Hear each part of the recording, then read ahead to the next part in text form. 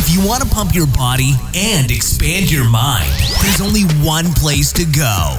Mind Pump. Mind Pump with your hosts, Sal DiStefano, Adam Schafer, and Justin Andrews. You just found the world's #1 fitness, health, and entertainment podcast. This is Mind Pump. All right, in today's episode, we had some live callers. So they actually called in, asked us fitness and health questions, and we coached them to the right answers. It was fun, Sal. By the way, if you ever want to call in to the podcast and have your question answered live, send an email to mindpumplive.com. Okay, but we open the episode with an intro portion. We talk about current events and bring up scientific studies. The intro portion was 51 minutes long. After that, we got to the live questions. So we opened up by talking about a company that is making food that looks like little squares that you eat. So we had a lot of fun talking about that. Yummy. I love geometry. Then we talked about the new food labeling laws that promise to make us healthier, and with the track record of previous pro-health laws, probably will fail. Then we talked about Tony Hawk and how he put his blood into skateboards and sold them. Brilliant or creepy? I don't know, probably both. Yeah. Then we talked about the U-turn that OnlyFans made. No porn. We're back to porn. That was real fast. We're back, you guys. Then we talked about something called the Eco Score, which may be why some companies are promoting certain messages. It helps them get funding. Then we talked about double dippers. That's people in certain areas who are working two jobs but not letting each employer know. Then we talked about the Tesla bots. Great debate in that part of the episode. Then we talked about the Australian news broadcast that accidentally, or on purpose, who knows, showed a satanic ritual. What is going on? Then I asked Adam why he hasn't been using Caldera on his face. I could tell that it wasn't as luxurious as it normally is, but he started to use it again, and I can already see a difference. Now, Caldera makes natural products for your skin. I love their face serum. It actually balances out my oily skin, but it also works on Justin's dry skin. This stuff's pretty amazing. Go check it out. Head over to calderalab.com. That's CALDERALAB.com/mindpump. Use the code mindpump and get 20% off. Then we talk about the difference between men and women and the temperatures they like to sleep in bed, which led us to talk about Chili. Chili Sleep makes products that warm or cool your bed. They also have bed coolers and warmers with two sides, so your wife or your husband can have a different temperature than you can. Control it with your phone. Greatly improves your sleep, okay? Go check them out, and we do have an exclusive offer for our listeners. Go to chilisleep.com. That's CHILI sleep.com/mindpump and check out the offer. And then we had a scary conversation about spiders. Don't listen to that part. Jessica. You're creeped out. Watch out. Honey, just fast forward that part, okay? Because it was really creepy. Then we got to the questions. So here's the first one. MJ from California, doing a lot of HIIT training, also likes to lift weights, has already done some tremendous things with her body, but would like to know what to go or what to do from here. The next question was from Nicole from California. This was an interesting question. Now, here's somebody who had an imbalance between right and left due to an illness that she had as an infant. So this was a real structural issue. So we gave her some advice on how she could balance out the right and left side and how to work out. The next question was from Zach from New Jersey. He's a professional classical musician, plays the bassoon, did a workout, then went to go practice and hurt his core muscles, so wanted some advice. And the final question was from Wei from Australia. Wanted to know if his bodybuilding coach was good or bad. Probably bad based on all the coaches we've seen, but you'll have to listen to the episode to find out. Ironically, he loves our Organifi protein powder. That's right. Weird, because it's not whey. Also, 4 days left. There's only 4 days left for our 50% off sale on MAP Strong and MAPS Powerlift, right? So MAP Strong, MAPS Powerlift, two great strength building programs, both half off. You can find them at mapsfitnessproducts.com. Just use the code August Special with no space for the discount. I get sent stuff, I know you guys do too, in your DMs all the time. Yeah. People like, check this out, or what do you think about this? I think I have officially seen the stupidest business ever in Square Eat. Yeah, I sent it over to the main thread to Doug and you guys, and basically it's these little 50-gram squares that are supposed to be packed full of nutrients and no preservatives supposedly, but it's supposed to have a long shelf life, and they're They're literally a perfect little tiny square, and they come in a box with like 4. You microwave them or you like heat them on the pan really quick, and you eat these things for like a full meal. You know what it reminds me of? Something that you would see from like a sci-fi, like futuristic, like you know how you always see like they're like just pills. Now we'll never have to eat again. Because you know what's hard is like dealing with shapes. Because that shit is out of control. Yeah, has nobody seen Soylent Green? I swear to God, they need to make that movie again. Have you ever seen that? Was that the drink? It's a sci-fi It's movie. made of people. You ruined it. You just gave away the ending. Oh, it's right. it's a sci-fi movie from way back, and basically they live in the future and they don't eat food. They eat what's called Soylent Red, Soylent whatever. And then when they reach a certain age, you get to go off in fucking paradise. But this guy escapes and realizes that what they do with the old people is they kill them and turn them into and food. they grind them up and feed them to Yeah, people. and he's like, it's Soylent Green, it's people.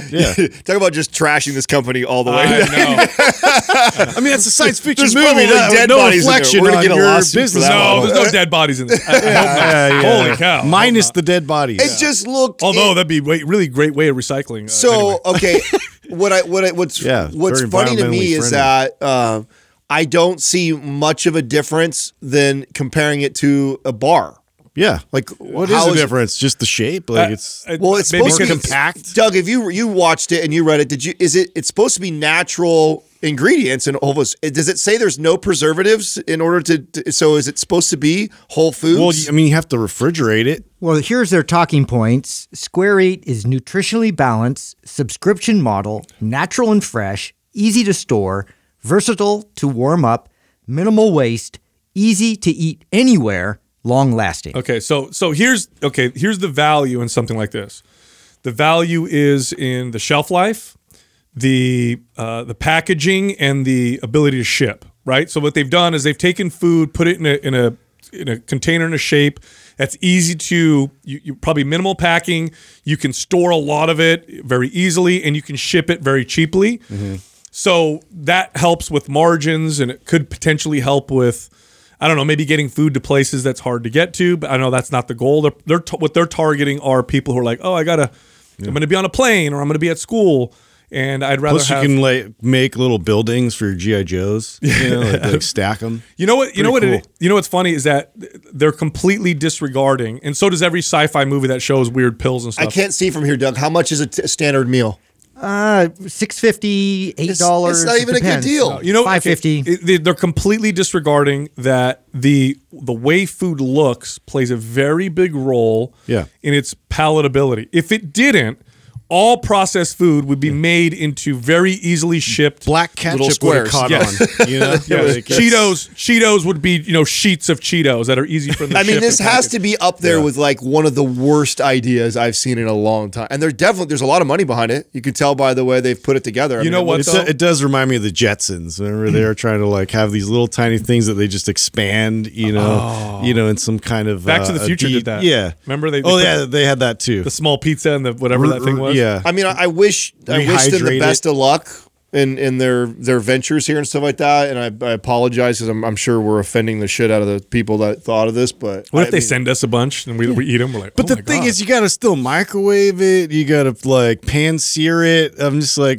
they didn't like really necessarily tackle the convenience. still not getting a ton of food for basically a standard price of what a meal is. So it's not super cheap. never underestimate the strange consumer market that's out there. Do you guys remember that? What was that shake that people in Silicon Valley? It's called Soylent. Yeah, Oh, yeah, and they didn't even Soylent. And yeah, oh my God. me and you were like, wait a minute. Yeah. What the hell? They're tricking you. Yeah. And the selling point, literally, and this is what they did. They sold this to techies, and the that you'd never have to get up from your Yeah. Oh man, doesn't it suck when you got to get up and eat? And you got to chew your What food? a waste of time. I mean, you could be coding. You could be programming and coding for your slave masters at Google, whatever. Anyway, Yeah. And people were doing this. They're like, "Oh man, food is such a pain in the ass. I just drink this stuff all There over." it is. Now this is still. Hey, just throw me a This square, is bro. exploding still, isn't it, Doug? I don't know. I don't think this was a fad. I think this is still pretty popular in that space. that's what I'm saying. Never underestimate like these pockets of markets of weirdos. Right. Like I feel like they're the ones that will look at this and be like, "Wow, it's It's like my drink, except now I can chew a little bit. It's super like convenient. I find it Chewing's amazing hard. that they can use the name Soylent, especially based on after that movie, and get away with it. Well, think about it. If you're catering to techie nerds, which I'm not a techie, but I'm definitely can be a nerd like that. They probably think it's cool. Yeah, it's probably like true. This is like that movie. It's like those dead bodies we're drinking. Yeah. It's so cool. good I amount like of my protein. dark chocolate mint. How about you? I mean, so I guess the thing to me with this other company, this Square Eat company or whatever like that I don't see it. There's nothing really revolutionary about it or that different from a product like this. No. Yeah. Instead of it being in a bottle or in a protein bar wrapper, it's in these They just little. take real food, they smash it, and then they make a Play-Doh disc out of it. And even the way it's the whole thing is about the shipping size on it, but they send it in a fucking box that's just as big as a box of a regular meal. So it's in this box that's like this big for those 4 little squares. So what is it really saving space wise? They should just put it in a tube. Like toothpaste, just squirt in your face, and now you got some meat or whatever. Weird, though. Yeah. Really Have you guys, weird. So along these lines, have you guys seen the new? So they passed this bill. I love it when the government tries to improve our health by passing bills that they think are going to help, which they never do. But this new bill is going to change how food is labeled. Have you seen this? Okay, I mean, we've done this a few times. So what's this one? Oh yeah, I sent this to Doug. And it's not going to work, just like everything else that they've ever tried. It's not going to help. But nonetheless, the goal was to simplify food labeling by giving it a score right on the front of the packaging. A, B, C, D, or F, I think it is. And with who the color. decides the Yeah, that's what it looks like right there. Do you see that picture? And how much money these companies have to pay to get a better rating? Okay, so very interesting. It's not going to. This is terrible. First of all, here's why it's not going to work. Is it passed? By the way, is it going into effect? It's going to happen. The bill passed, and they're working on it, and I'm sure it's going to cost us, I don't know how many trillions of dollars to do this. Ugh. But here's why it's not going to work. One, labels don't work because people don't care. You know who cares? Healthy people. You know what healthy people will do if there was no labels? They'll still figure it out. Yeah. Okay. Yeah. This has been proven time and time again. Labels, nobody gives a shit about the label. In fact, there were studies done in certain towns where they required restaurants to put calories next to the foods. Mm-hmm. People ended up eating more because instead of saying that has 500 more calories, it's this brownie has less calories than this salad. Plus, it's also okay. What makes if I'm a client, right? Next meal, Susie, this is what I want you to eat. What makes it an A or an F is completely dependent on what she's eaten already in the day and what her goals are, and that could change. Bio-individuality. So how does the scoring work? What dictates an A and what dictates an E or an F? It's going to be based off of what the FDA considers healthy, which is probably grain heavy. It's plant heavy, low meat, right? Low, certain types of fats, especially saturated fats. It's all based off of that. Now, we know as people in the fitness space and health space that they've been wrong forever. Like they're never right. Like if you follow the food pyramid, it might work for some people. For most, it's not. And these organizations or these big food companies partner very closely with government make sure that ours is included in the good score because it's whole grain. It's corn, after all. That's a whole grain. We put this thing's made of 100% corn, so that's going to be good, right? Or isn't ketchup a vegetable? Definitely. So make sure you put it in the vegetable category. But that's the idea. I mean, did you read this whole article? Because there's got to be some sort of a format that does it break down, Doug? Could what determines an A, B, or C score? Give me is it the balance of macronutrients? Is it the calorie range that it's in? Is it the amount of preservatives the density that are in it or ingredients? Nutrients per calorie? Yeah. Like is a banana an A or an E? Like because is it what makes it an A? Is it an A because it's a fruit and it's a whole food, or is it actually an E because it only has carbohydrates and sugar and no protein or fat really? What's funny? Or minimal. Since they're spending so many tax dollars on all this stuff, I'd love to make it like a proposition to the government. I'll tell you what, you pay us 1/10 of what you spent on this. We'll save everybody a lot of money, and then we'll put out guidelines, and the guidelines will be super easy. Here's what they're going to say. Is it processed or not? That's it. Is it one ingredient or is a lot of ingredients?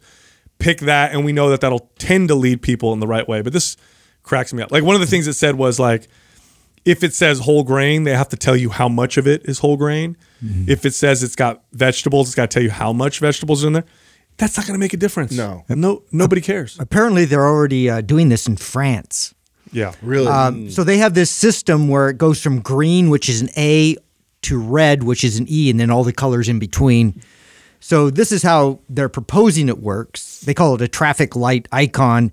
The idea might be to make the light red if it's full of sugars and fats, for example, or green if it was low fat and full of vitamins, and yellow if it was in between. So there you go. So what you could literally do is take you guys remember when we were kids, the commercials for Total cereal? Remember that? Yeah. It's like, you need to eat, this many bowls of the other cereal to equal the vitamins and minerals of Total. Right. Total has no fat, and they throw a bunch of vitamins and minerals in there. That would get an A. Fortify the hell out of it, yeah. That would get an A, right? Multivitamin cereal would get an A. But what a stupid idea. Of course. This is why I'm saying, if this was market-based, then you would see if it worked and it didn't, and it would lose funding. This is not going to lose funding. It's a lot of money that goes to this, and really what it is it's favors and partnerships with really big what it is food bureaucracy. companies. It's just adding more jobs and positions that are bullshit positions to pay people. That's all this really is. It's literally a gangster hustle by governments to go like, I got an idea. Yeah. Everybody, we know that obesity is on the rise. People are dying like crazy, so they will totally approve us passing They're this. not buying our corn syrup We're going to anymore. pitch it as we're trying to help you make better decisions in the grocery store. Meanwhile, knowing it is unbelievably nuanced and individualized for everybody, and that could change meal to meal, day to day. Literally, it's that crazy. Oh, and by the way, you guys, as long as you give us a lot of money for my next political campaign, I'll make sure that that's how we're going to back. So we're going to get paid to do this bullshit already, which is going to mean nothing. And then on top of that, we're going to hustle all these companies to get some backdoor money too. Totally. Yep. For sure, this is a hustle, dude. It makes me so mad when I see stuff like that. What a mafia stupid stuff, idea. yeah. You know what? And who are all the stupid people that approve or vote for it? Like, It's okay. Here's the thing. Look at the name of the bill. I forgot what it was, but it's always named Save something. lives. Yeah, or something like that. Like, Vote yes on save lives. If not, you don't care. That like- sounds good. It's like the Patriot Act. Patriot Act. Read it. We can read your emails and wiretap you with no Yeah, court. it's called the Throw you in Food, jail. What's it called? the Food Labeling Modernization Act of 2021. Okay, Who at doesn't least want it's food not- labels to be modernized? This is not as bad as what I said. We have to modernize things. Yeah. You guys. No, we Yeah. don't need to fuck. Hey, modernize. speaking of like we need square food. stupid, crazy ideas and, Soylent, dead people, weird shit, all this stuff. So totally this I'm is right excited in line. where This this is is a great already going. transition into Yeah, what I just I'm saw the other excited. day. We're starting out real positive today. I know. Well, did you guys? Okay, you guys remember we were working with Liquid Death for a little bit, and Yeah. they did their whole, you donate your blood to Satan and all that. I mean, No, it was sign your soul to date. Sell your soul, right. for like a box of it. Right. or I mean, something. they Yeah. really. I mean, they went all in. They went all in on the Yeah. fucking Satanism type stuff, Yeah, right? right. So did you see what they did with Tony Hawk? No. Oh, you guys haven't seen this? I mean, I saw that they had a board that they Oh. were going to sell of his, but So- what else? Wait. He put So- some of his blood in every in the paint. So they drew his blood, No. mixed it in with the red paint, and then painted graphics on the board, and they sold it. And then, of course, they were like donating to like a good cause. I don't remember what the good cause was, but so some of the money is going. Satan's kids. Look it up, Doug. Dude, Tony Hawk blood board. I saw this. I did see this. What I think the- that's smart. I mean, it's like the little Nas Satan shoes. That's it, man. I think it's just pop culture. They see what's trending that's- and they're like, oh, let's cash in on That's this. nothing, dude. Remember that girl? There was that social media girl who. think that's nothing? I think that's all the, crazy. no. There was that social media girl that all these guys thought she was hot or whatever. She took a bath, sold the bath water, and made a shit ton of money. Do you guys remember this? It was like this. So that's less weird to me because I know there's people that have weird fetishes with shit like that, like dirty. I mean, we talked about the panties thing and in Yeah. China with the vending machine that Japan. Doug used to always buy or It whatever was like that Japan. when he was Doug there. didn't buy that. I did not. Okay, for the record, I did not. You're so rolling him on the bus. Jeez Louise. Doug's like, wait. You a love minute. them vending machines. I mean, that's the Doug. only way we knew about it. We didn't know man. about it until Doug. This can't be liked it. real. Oh, let me test it out again. I just knew friends that did. Okay, you guys. I just knew friends. No, they actually did. They actually have that. I know. Vending So machines I with mean, the- that's to me. There's people that have like weird sexual fetishes, but this is like what fetish is this? it's just cool. It's his cool. blood. Okay. Yeah, you're a skater that get cut and bleed all the time. I mean, I think it's kind of cool. It's kind of whatever. Yeah. It's different. Let me put it this way. You got a blood bond with Tony Hawk. Yeah, let me put it this way. You're a skating fan. By the way, I mean, it's sold out, by the way, too. Of course. Completely sold dude, out. okay, Tony Hawk's It's a novel thing, right? Tony Hawk's been skating and been the guy. Yeah, he's the all-time greatest. Right. But think of all of us like hardcore fans now are in their 40s probably. They make money. And you could get a skateboard that's signed by him. That's a good point. This one's got his blood. That's a good point. Totally. Yeah, literally. I mean, even myself, if I was like an older guy who used to skateboard and a diehard fan, like it'd be a cool collectible. Yeah, because it's not going to be done a bunch of time. You can only do gonna it so buy much. George Lucas blood, dude. If he has a poster of it, that's just fucking weird, dude. Can we just say like shit is weird? Like, are we like not allowed to even like point that out anymore? Yeah. We've always like this shit's weird, dude. Yeah. What's going on? We've always been weird though. Do you guys know that gladiators used to bottle their sweat and sell it? So the Roman gladiators would scrape the sweat off their bodies. They would bottle it, and women would buy it. Like at their people selling it at the fights or whatever. Shut up. And I swear to God, they would buy the sweat and it was like an aphrodisiac or whatever. You got to buy that as a dude and just like throw it on you. Know? Like, hey girls. Yeah. I mean, I guess that's not that different than what they've been doing in sports forever too, where people will buy someone's in-game worn jersey and stuff like that. They want them, and it's they played in it, sweated in it. It's got grass stains all over it. Yeah. Who's gonna be the first person to sell their poop? That's what I want to know. Come on, guys. It's probably already been done. I'm sure it has. I'm sure it has been. If done. you do that, you're the ultimate like business person. I mean, I think if you're selling blood and doing weird shit like that, you probably sold your freaking feces too. I don't see why they wouldn't have done that. Oh, speaking of like weird shit, so we literally this just happened, right? OnlyFans. Oh yes. We're not going to have porn on anymore. Back reverse. Wait a minute. Yeah. Now, Justin, your theory I thought was pretty good. Yeah, well, to me, like everything else, like it's starting to look completely like a formula. Like, what's to stop them from?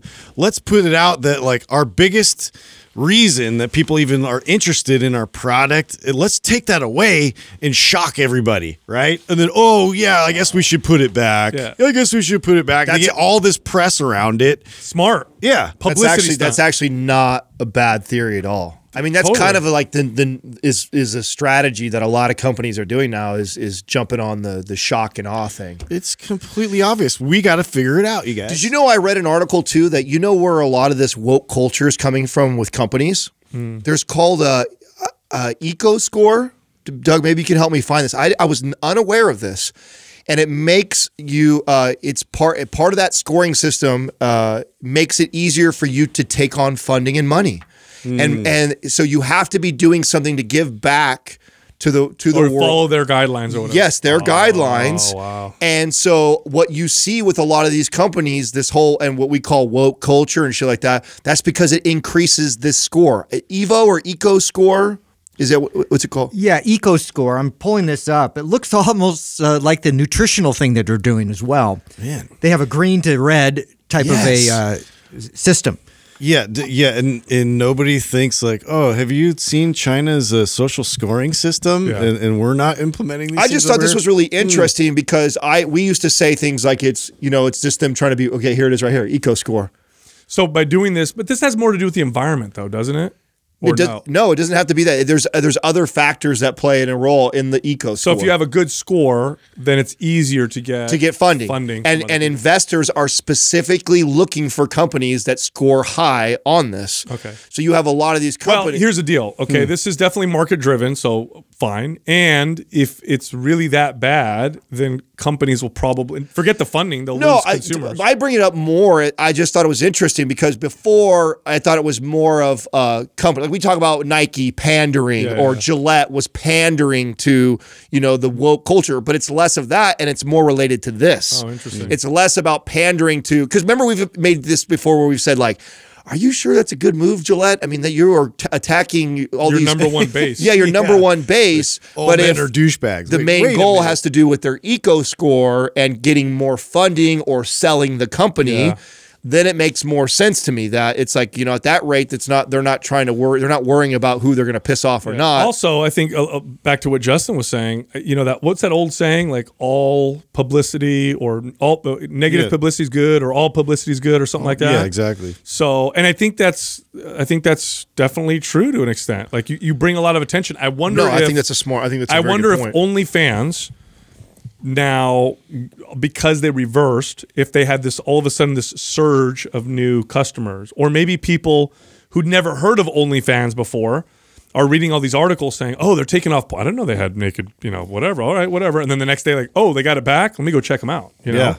Who knows? So I have another trend. We need to sell fitness programs that don't involve fitness. Yeah, fatness programs. Yeah, well, how to get fat, you guys. see what happens. Yeah. Another trend that's happening right now that I didn't know of, and this I think is fucking brilliant for people doing this. This is and really popular where we're at here in the Silicon Valley. A lot of people are working 2 jobs, double dipping, and not saying they're not disclosing that they are, but because there's so 2 full-time jobs. Yes. Oh, because they work at home. Because they're working at home. There's so many people remote working that they can. I can do this 8-hour-a-day job in 4 hours. That's right. And they lie and they say it's their only job, and because it's all virtual, they just toggle back and forth. And the only time that comes a challenge is when there's meetings that conflict. Yeah, right. And they were talking about how they've got all these strategies on how to earpieces. Yeah, they talked about that. Hey man, if you can do your job and you're doing your job, then I guess you're okay. Like I remember reading an article about a guy who hired interns and stuff to do a lot of his work, but he was profiting because his salary was higher than he was paying. Well, they're talking about and he got in trouble for it. I'm like, why? He's brilliant. That's a very smart move. Super delegator. Especially if he's doing everything that the company wants. They were talking about, these are one of the factors that's alluding to this wage gap is partially because of this, because you have people increasing their income, household income dramatically by being able to take on a second job. They're talking about, and a lot of these jobs over here are, 150, 250 a year type of tech job that you can do remotely. Yeah. And because no one's required to come in office anymore, you lie and you say you do another job, and you got 2 of them that you're managing. Plus the cost of living here is insane. I mean, you said 150 to 250. You got to do around here, that's for sure. Yeah, people hear 150 to 250 and they're like, wow, that's a lot of money. Nope. It's not around here. Yeah. You make 250 and you have a family. Yeah, but if you and your wife have 4 jobs between the 2 of you, I know, right? You know what I'm saying? At 150 to 200 each, now you're talking about $800K a year. That's some good money. I don't care where you live. Yeah, that's true. That's crazy. You were going to Isn't that Tesla, fascinating? I didn't Google, you were going to Apple. I mean, it's kind of obvious, right? That would happen, and more power to you if you got the hustle to do that. And it didn't even dawn on me that would be something that a lot of people are doing, but I guess it's actually becoming really popular. Well, speaking of Tesla, I didn't bring this up last time, but you saw that they were, talking about in 2022 they're going to launch this like Tesla bot. It's like one of the latest things. Like, a robot, dude. And like I guess it said something around 120 pounds was like going to be the amount of weight that it could lift, and supposed to help you with like manual labor type of things. And it's all powered by the same AI that runs their cars. So it's just like, okay, so now we're going to have robots. Here's the thing, like robots are cool. Like it's always a great, to watch on movies and to like speculate about and all that. But we have no fucking need for robots. Like we just don't. We don't need robots. Maybe in the factory, of course, to like. Oh, you don't think so? I think we don't need in our daily lives. We don't need robots. Well, I mean, personal daily lives? We don't need it. Yeah, we don't need it. But people will want that. Yeah, I mean, and think about all the jobs, like a lot of manual labor jobs or repetitive jobs, jobs where, I worked a job when I was in high school, and there must have been, 30 of us or so, and we worked like kind of this assembly line job, and literally I had to do something like one, and they had to rotate it so you didn't fall asleep, because every hour or so you're doing the same, like grab this, move it to here, or zip this here. I mean, that was when you did the protein? Yeah. Mixing bags and jugs. Hey, did you ever take a little protein? Just throw it in your cup? We used to, borrow these massive, big old 5-gallon things that we take on. My buddy's dad owned the company, so it wasn't like we were really stealing. It was like his dad was donating to his son's cause. But there's so many jobs like that. I mean, and even think of when they get skilled enough to build a house. Well, forget jobs. You know, and now you could have homes built for really, really but cheap. Forget jobs. I think the whole like I have one in my home. Yeah, but it won't go there first. It won't go there first. Of course not. Well, it's going to be a status thing, you know. Yeah, and even then, that's maybe not even in our lifetime. Maybe that with having a personal. You think in our lifetime is not going to happen? No, I didn't say that. I said maybe not even in our lifetime. I think it'll be for personal use at your house. I think within the 20 years. I 100% think. I 100% think. I mean, who? Like the Elon Musk? Yes, of course. He'll have a pet dog robot, and he'll have at the rate that these things are moving forward. Everything is accelerating. Man. Oh, it's yeah, crazy. I could totally picture someone shopping at the mall and they pick stuff out and the robot grabs it for them and holds it and walks with them in the store and.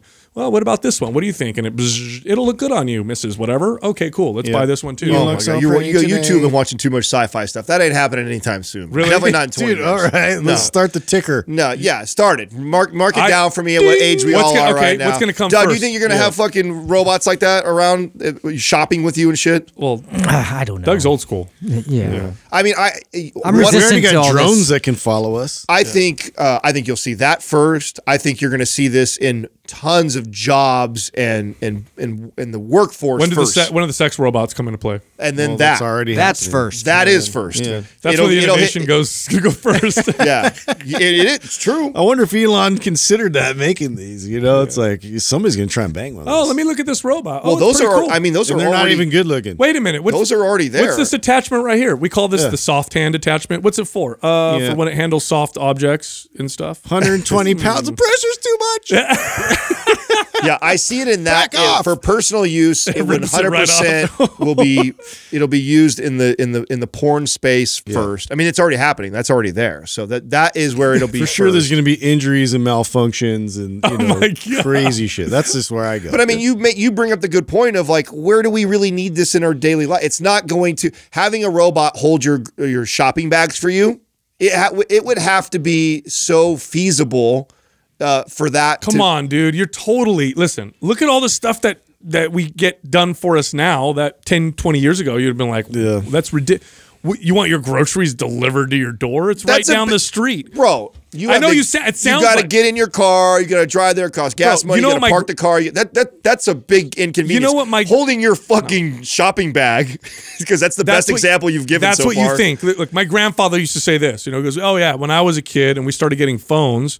People laughed at it. Like, you want to talk to somebody, just go talk to them. And then texting. Why don't you just give them a call? Why would you text? Nobody calls anymore. Yeah. It's going to be like that, dude. You're gonna have don't underestimate the laziness. So I'm not saying it's not going to happen. I agree with you guys. It eventually happen. But it will have to be so cheap and affordable for everybody to justify it taking those inconveniences out. It's not as revolutionary as a cell phone. It's not as revolutionary as a computer, a car, or Instacart bringing delivery. It's not even close to that. Oh, man. Unless you can give me a better example than holding your grocery bag. You know what? Alexis and Siri has kind of been priming us for this. You know, like it's like something you can communicate to, but now it's an object. You know, it's going to be like there's going to be therapy. There's going to be all kinds of things. So okay, I see. Wash your dishes for you. Mow the lawn for me. Go buy this for me. Go pick this up for me. That's a companion, you know, for some people who are lonely. Yeah, can you move the couch for me? Anything you can think of. Don't underestimate the laziness of humans. Well, the ability for if it can wash your dishes and clean your house. Okay, but I mean, think of what that has to be. The capable your tune just completely 180. Dude. Yeah, you hear. Yeah. Oh wait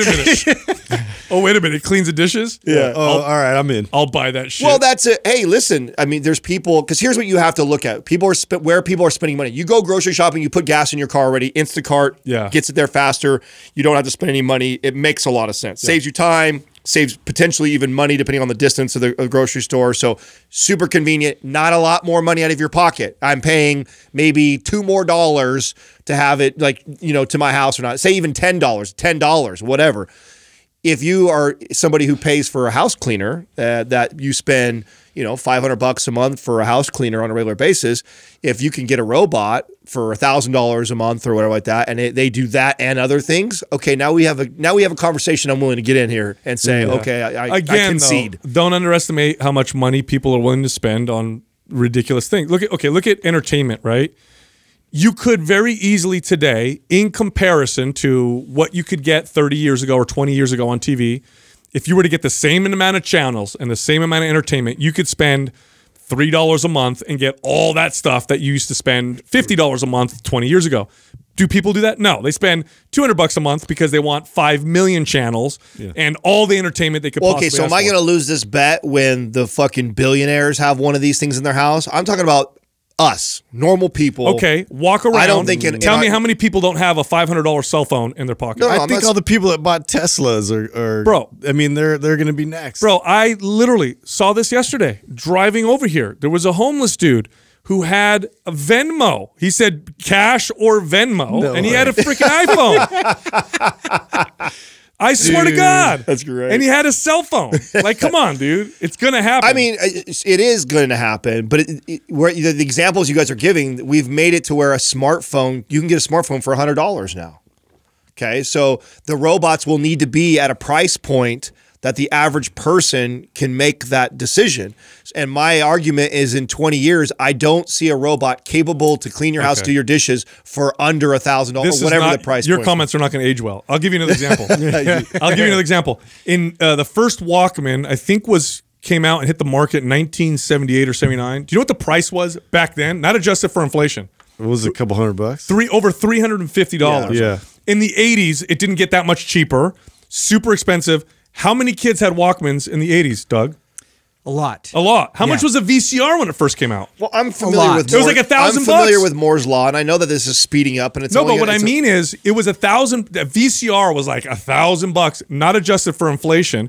So it was super expensive in the 80s to buy a VCR. Yet everybody bought one because they liked it. It's like, the latest and greatest. Don't underestimate, dude. No, you get a robot that does shit for you. We have a, just 2 decades ago, the camera on your iPhone, it would be a $2,000 camera, but it's on your iPhone. So, I'm not arguing any of the. I'm not even arguing that the price will go down. I just think there's so many other things. The whole argument of cars being gone and these what's it called, the tube thing that you brought up yesterday, like Hyperloop and things like that, and us being able to travel to the moon. I see a lot of that before I see adding a robot companion in your house to do stupid chores. I don't think that's before going to the moon. Yeah, I do. You think people go to the moon before they have robots helping them in the house? I do. No way, dude. Oh, really? No. That's a good timeline. Yeah. People just going to the moon. Hey, why don't you have a robot that helps I'd be curious to see how that plays out. I like to fly to the moon every once in a while. Well, I mean, I think you think we're further along with having robot companions than we are? 100%. 100%. Just what do you wait think, till Doug? this shit Come on. comes out. No, I agree with the Sal in this case. You think that we're going to have these? Yeah, before we go to the moon on a regular basis, of course. Yeah. Well, I guess I should clarify. I don't think that like everybody will be traveling to the moon. Figuratively. Yeah, no. I mean, there's going to be. I mean, we're really close to having people traveling to the moon, and we're not. I mean, we're not far from it. Became for the rich, it becoming a destination. maybe. Spot. I don't think we'll all be on the moon, and it'll become like staying at Motel 6, working on where everybody can afford to do it. Yeah, it'll be maybe. I don't know. It'll be really weird, is what I think. It's going to be very, very. It's already getting where there's blood and skateboards. That okay, we so to the blood and the skateboard thing. This is another thing. Andrew actually sent me this video. There was on one of those like news channels in Australia, and there's like, all kinds of craziness going on in Australia right now. This newscaster's doing, so this report, and then all of a sudden, like it cuts, and there's this weird satanic ritual happening that they're showing on live TV. Like the producer must have like accidentally just chopped and placed that right on the live stream. Yeah, just randomly. Just randomly, yeah. I saw this. Hilarious. And it was this like satanic ritual. Like, literally like a pentagram, somebody up there, like so it's so it was a live stream. So he's like, all right, we're gonna cut to the supermarket that we're in, and it's boom, it's the freaking satanic ritual. And everybody's watching, and they're like, what the hell is going on? Dude, that's weird. That's either a big mistake or it's on purpose. That has to be on purpose, right? Like, how do you mistakenly stream to something like that? I mean, you have to have that already. Like, totally. And so it just begs to question, like, what's the purpose of that? Like, what are you doing? Yeah. Yeah, dude. It's all kinds of You guys weirdness. are getting me with my conspiracy cackles now. You get me to start thinking like this too. Not even a conspiracy. That's just what happened. So make sense of it. Hey, speaking of which, don't take this the wrong way, but did you stop using Caldera? I actually, snap. I actually just Bad started my filters routine back up just a couple days. During the whole COVID thing, I wasn't worried about my beautiful face, and I did notice a fucking huge difference. Totally. Dude. I did. So I am back though. I started it back up yesterday, or the day before. But I took like a solid 2 weeks off of my kind of my routine. You know what it goes nice on too? Beards. Yeah, no, I love it. Put it all over your beard too. No, I love it. I've noticed that too. So again, for me, what trips me out is that I have oily skin. I'm putting oil on my face. Never in a million years would I do that. It balances out my oily skin. Yeah. And I don't know if like I've just gotten so used to it that I because I feel like I would have never noticed something like this years ago.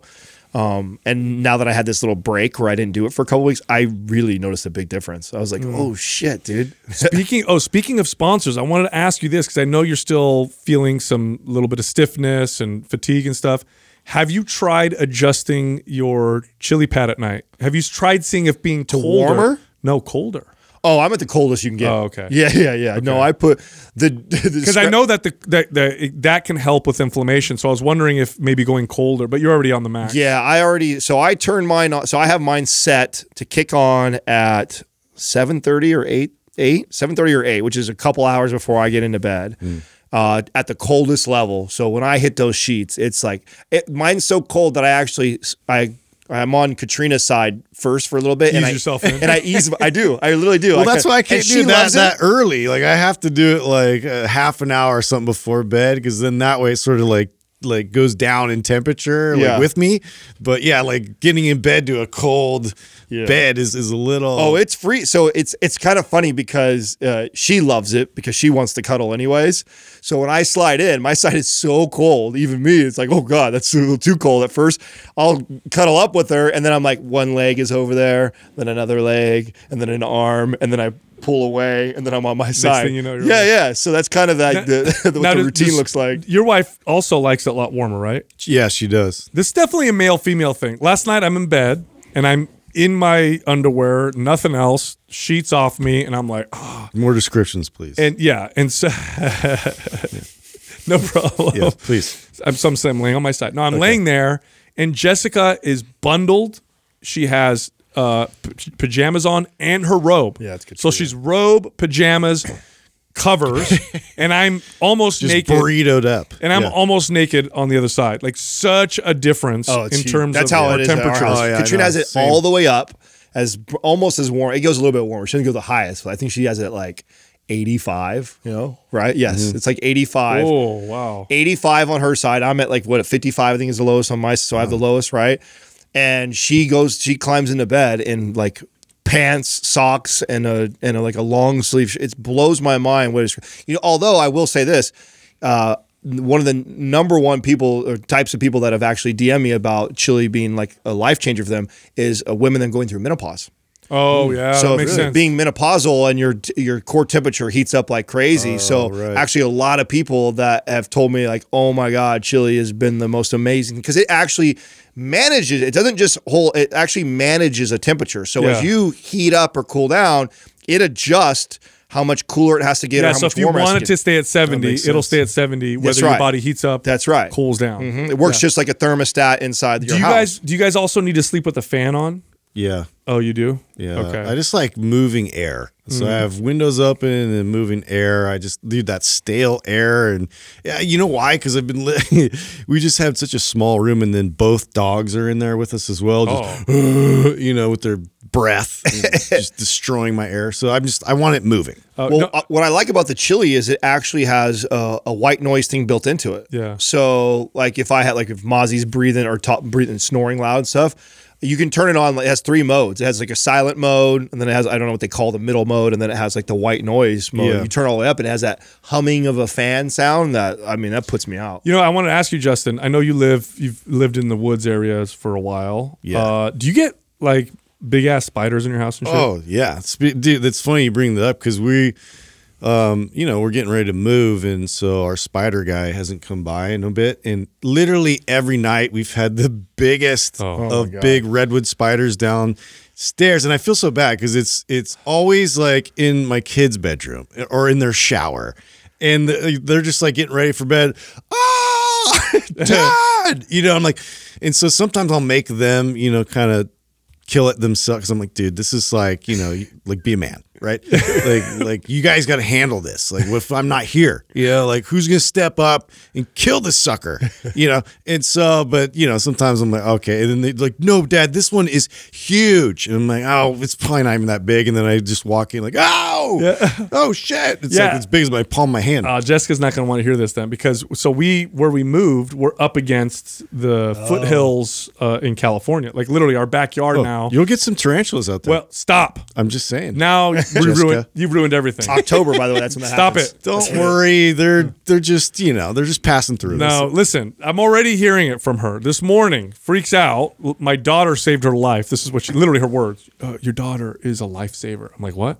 She's like, there was a spider, and they're not big like the ones you're talking about. No, but Jessica's a deathly. She does not like. I'm not a big spider fan either, but she really hates them. So she's like, I've already seen 2. I don't know. We might have to move. I'm like, babe, we just moved in. You just gotta get a good spider guy. I'm like, we do. We hired somebody. Yeah, so see, you're fine. Hopefully they'll take care of the whole You thing. know what's weird to me? Because I cannot stand bugs either, and I'm the same. We're all similar here. But I like the spiders you're talking about, Justin. Those trip me out and freak me out more than a tarantula does. Yeah. A big tarantula almost like because they can get in little places. Yeah, and he's like an animal. I mean, he's so big that you see him. Okay, hold on a second. Exactly. Is that I'm with you. I know there's not a lot of logic behind that. No. Here's my question. No, because they're not hiding or like they're not trying to like creep into you like see places them where they're still in your house and you can't get rid of them. Hold on it's a like, second. no, you move along. I've never seen a tarantula in my house, but if you find one, what do? You can't kill it. Yeah, you pick it up. You get a broom, What do you mean you dude. pick it up? Yeah. With your Shoot. hand? Yeah. Yeah. No, you don't. Yeah. You picked it up with your hand. Yeah. When I grew up in Don Pedro, it was With your bare hand, you picked up a tarantula. we used to let them crawl on us. Yeah. I am not freaked out by a tarantula, but like a redwood spider or a blackwood, those freak me out. They'll bite you in your sleep. And I think it's what Justin's saying. It's that if you don't get it, it goes, and then you can't find it. And then you think about it before you go to sleep. You're like, dude, it's still here. You have a tarantula in your house, you know it's where it's at all times. It's that big. It's not like it's getting away and you're not going to be able to find it. It's Like, What the fuck? Yes. Hold on a second. It's like a piece of furniture. You picked that shit up with your hands too, like he did? Yeah, dude. No. and they move slower too. Okay, so here's what's going to happen. Tarantulas ain't If bad. They're kind of cool. If I ever see a tarantula, you guys coming over and picking it up and taking it out. Yeah, I'm I not will. touching that motherfucker. All right. I'd be fine. more, like I said, I'm more afraid of the redwood spiders or What those happens- ones I'm that a we get in spider Truckee. killing machine. I've had so much practice, you guys. What if you spray it with hairspray? Will it freeze in place? I don't know. I've Tarantula? never sprayed one with it. I got to figure out a no-touch way to do No, it if I you- catch something like you that. don't wanna you could get it take a all broom- angry and See, that's the other aggressive, thing. dude. You could take It's like a gonna- broom and like shoo a tarantula out. It's gonna hiss at you. You could literally take a broom and like shoo a tarantula out. One of those redwood spiders, they'll jam and go hide, and then you don't know where they're at. Okay, so here's I had what- one jump on me. So dude. I need Or a huge, that. I need That sucks. a huge Yeah. favor. If you guys want to like take a tremendous amount of stress off of me and you want to make sure I show up to do podcasts and stuff, Doug, when you send this episode to Jessica, can you edit that part out? Because if she thinks we're gonna have a tarantula in the house, we're It's screwed. not door going in the closed. house. Yeah, he's not listen, going in the it'll be in house. your backyard and it'll Yeah. move on. You They're said not, in the house, dude. I did. He said We in the house. had the them door open. everywhere up in Don Pedro. They were so bad that in October, that's when they come out. You'd run over one every day on the road. That's how crazy amounts they were everywhere, all the time. So it's really, really common up there where we live. yeah, so and every then- once in a while, they get in your pool, they get in You your got house. to think about what they do too, dude. They kill rodents and they kill all kinds of vermin, that are worse because they're the ones bringing all the gross, bacteria and viruses and nonsense. That. Yeah. No. Yeah. Fuck, I'd rather have a rodent than a freaking tarantula fuck that, in dude. my house. No, I'm shooting Hell no. those outside of the BB. You guys ever seen those pictures of those spiders in like the desert? Australia. No, or like those Australia ones. those- what do they call- Those wolf spiders are crazy. or the like there's one that's called like it hangs on the Like a bottom of camel camels. spider? Oh, Yeah. The last time we had this Or those discussion, tunnel spiders that come up and do like, the last time we had this Ugh. discussion where we got into this whole how freaked out we're all of spiders, I had so many DMs of people sending me stuff from Australia. Yeah. And there was, I don't know if you guys remember this, but someone sent me a picture of this wolf spider like carrying a rat, like going up the wall holding a rat, dude. A fucking spider. That's crazy. You don't even know right crazy. now. And they have them everywhere over there. You don't even know what's happening in my spine right now. There's all kinds of chills going up and down my spine. I'm terrified. And they don't have guns there. Hey, real quick, I hope you're enjoying the show. Let me tell you about a company that makes food for your babies that's really healthy. Baby food is notoriously unhealthy. It's full of sugar, preservatives, grains. A lot of parents don't want to give their kids grains. Not high in protein, doesn't have grass-fed meats, and it's not organic and all that stuff. Serenity Kids is different, right? So they have snacks that are grain-free. They have grass-fed meats, bone broth in their products, vegetables, a little bit of fruit, some natural starches, no preservatives. This is the healthiest baby food that we found anywhere. In fact, this is the only packaged baby food that I give to my 9-month-old son. Adam also feeds his son this food. It's so good, by the way, that Mind Pump actually invested in the company. So great products, tastes good. Go check it out if you want healthy kids. Head over to myserenitykids.com and then use the code MP20 to get 20% off your first order. All right, enjoy the rest of the show. Our first caller is MJ from California. Hey, MJ, how can we help you? Oh, that's my son's initial. Hi, guys. I have a question regarding my new fitness goals. I started training maybe 2 years ago, doing mostly high-intense interval training. And about a year ago, my husband started joining me, which was great because he had high cholesterol and his physician wanted to put him under Lipitor. But just through diet and exercise, his cholesterol level went down and he's doing great right now. But I also started incorporating strength training into my schedule. And basically, long story short, I've gone through 120 pounds to now 135 pounds. And I still want to get more goals in terms of muscle mass. I am eating around 2,500 calories a day right now. And I went from 1,350 to 2,500. And basically, I'm a little disoriented on how I can incorporate my training with my husband with my strength goals. I used to train 4 times a day, upper body, lower body split right after I trained with him. And that kind of burned me out. So I stopped doing that for the month of August. And I was just doing dumbbell training with him, but I miss the barbell. Okay, so your goal is to build more strength, MJ? Sorry, say that again? I'm sorry, your goal is to build more strength and muscle? Yes, actually, yes. Yeah. But before I wanted to build more muscle because I like the physique of stronger legs. My physique is long.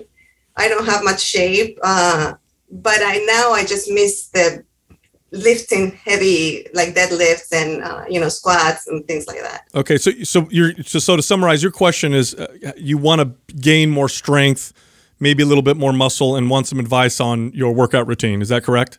Right, and I've been doing this for a while. It's not that I get super tired. I can do strength training after. With my husband. And I know you guys say basically what you can doesn't mean you should do it. Just working out makes me really happy. It's therapeutic for me. I meditate. I think of ideas. I'm a researcher. So we work out. I think of experiments to do. And it aligns very well with my lifestyle. Well, before we give a recommendation, I think the first thing is to commend what you've already accomplished. The fact that you went from 1,300 to 2,500 calories and you're maintaining, it sounds like, a pretty good weight and physique is phenomenal. So you're doing a hell of a job. My question is, you're doing HIIT training 3 to 4 days a week, and also like how many days are you actually lifting per week? Well, right now, let me think. Just with dumbbells. Like all together, 3. Everything you're doing. How many days a week are you weight training and like exercising? What's that look like? 5. 5 days a week. And of the 5 days, are all of them with weights, or is that some cardio days, or are you doing 5 days of weight training? Yes. So I do one HIIT day, which is just 30 minutes. Okay, and then the rest is mixed. The rest, yeah. And your HIIT training is 30 minutes long? Yeah. Yeah. So that's a little long for HIIT training. Typically, you want to do maybe 15 minutes of HIIT training. That kind of maximizes its effects. After that, it starts to become more cardio, like steady state cardio, even though you may have the form and the programming that looks like HIIT training. Just as you stretch it out, it starts to become more endurance focused. Here's the other thing. You said it's therapeutic for you to exercise. You love the way it feels. But you also, maybe want to do less to build more muscle. This reminds me of the statement, I want my cake and I want to also eat it, right? Which, what that means is you want to have your cake in front of you, but you want to eat it. When you eat it, it's gone. So how can I have both? You can't necessarily have both. And that's okay. Pick the one that works better for you.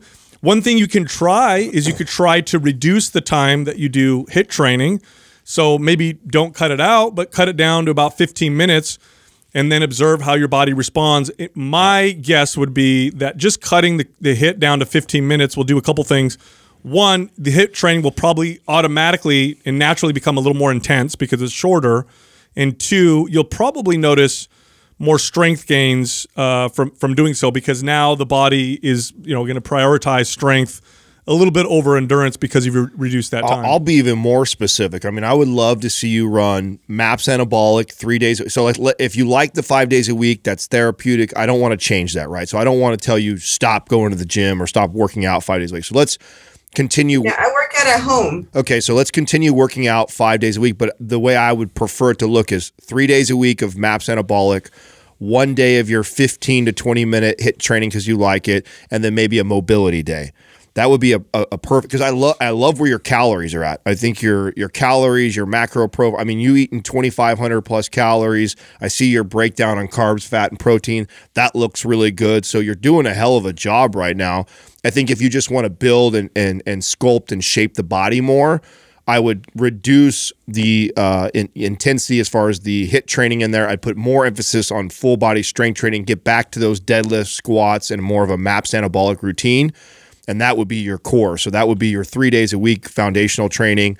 And then I'd let you do a day of like mobility type of training, flow session. And then on the other day, you can do your HIIT training. Now I'm confused. And you brought up your husband in terms of being like the accountability. Yeah. Okay. So have you guys actually ran a program together, or is this something you've just been trying to kind of help him with?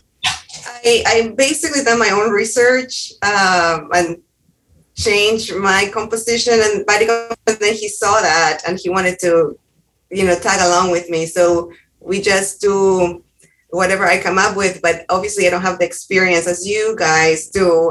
This is just out of, hobby. And I feel like we reached like a plateau, and then we want to have further strength. And also, if I don't wake up in the morning and wake him up and, get a workout done before the kids wake up, I know he's not going to do it. So I want him to keep on doing it. Well, I think this is a clear way to help in terms of like having a plan of action that he can also kind of look through himself. I know that was something that really helped me and my wife, was to finally at least like both look at a program that we could, both do together. And that was something that like it takes a lot of pressure off of you in terms of having to drum that up every single time.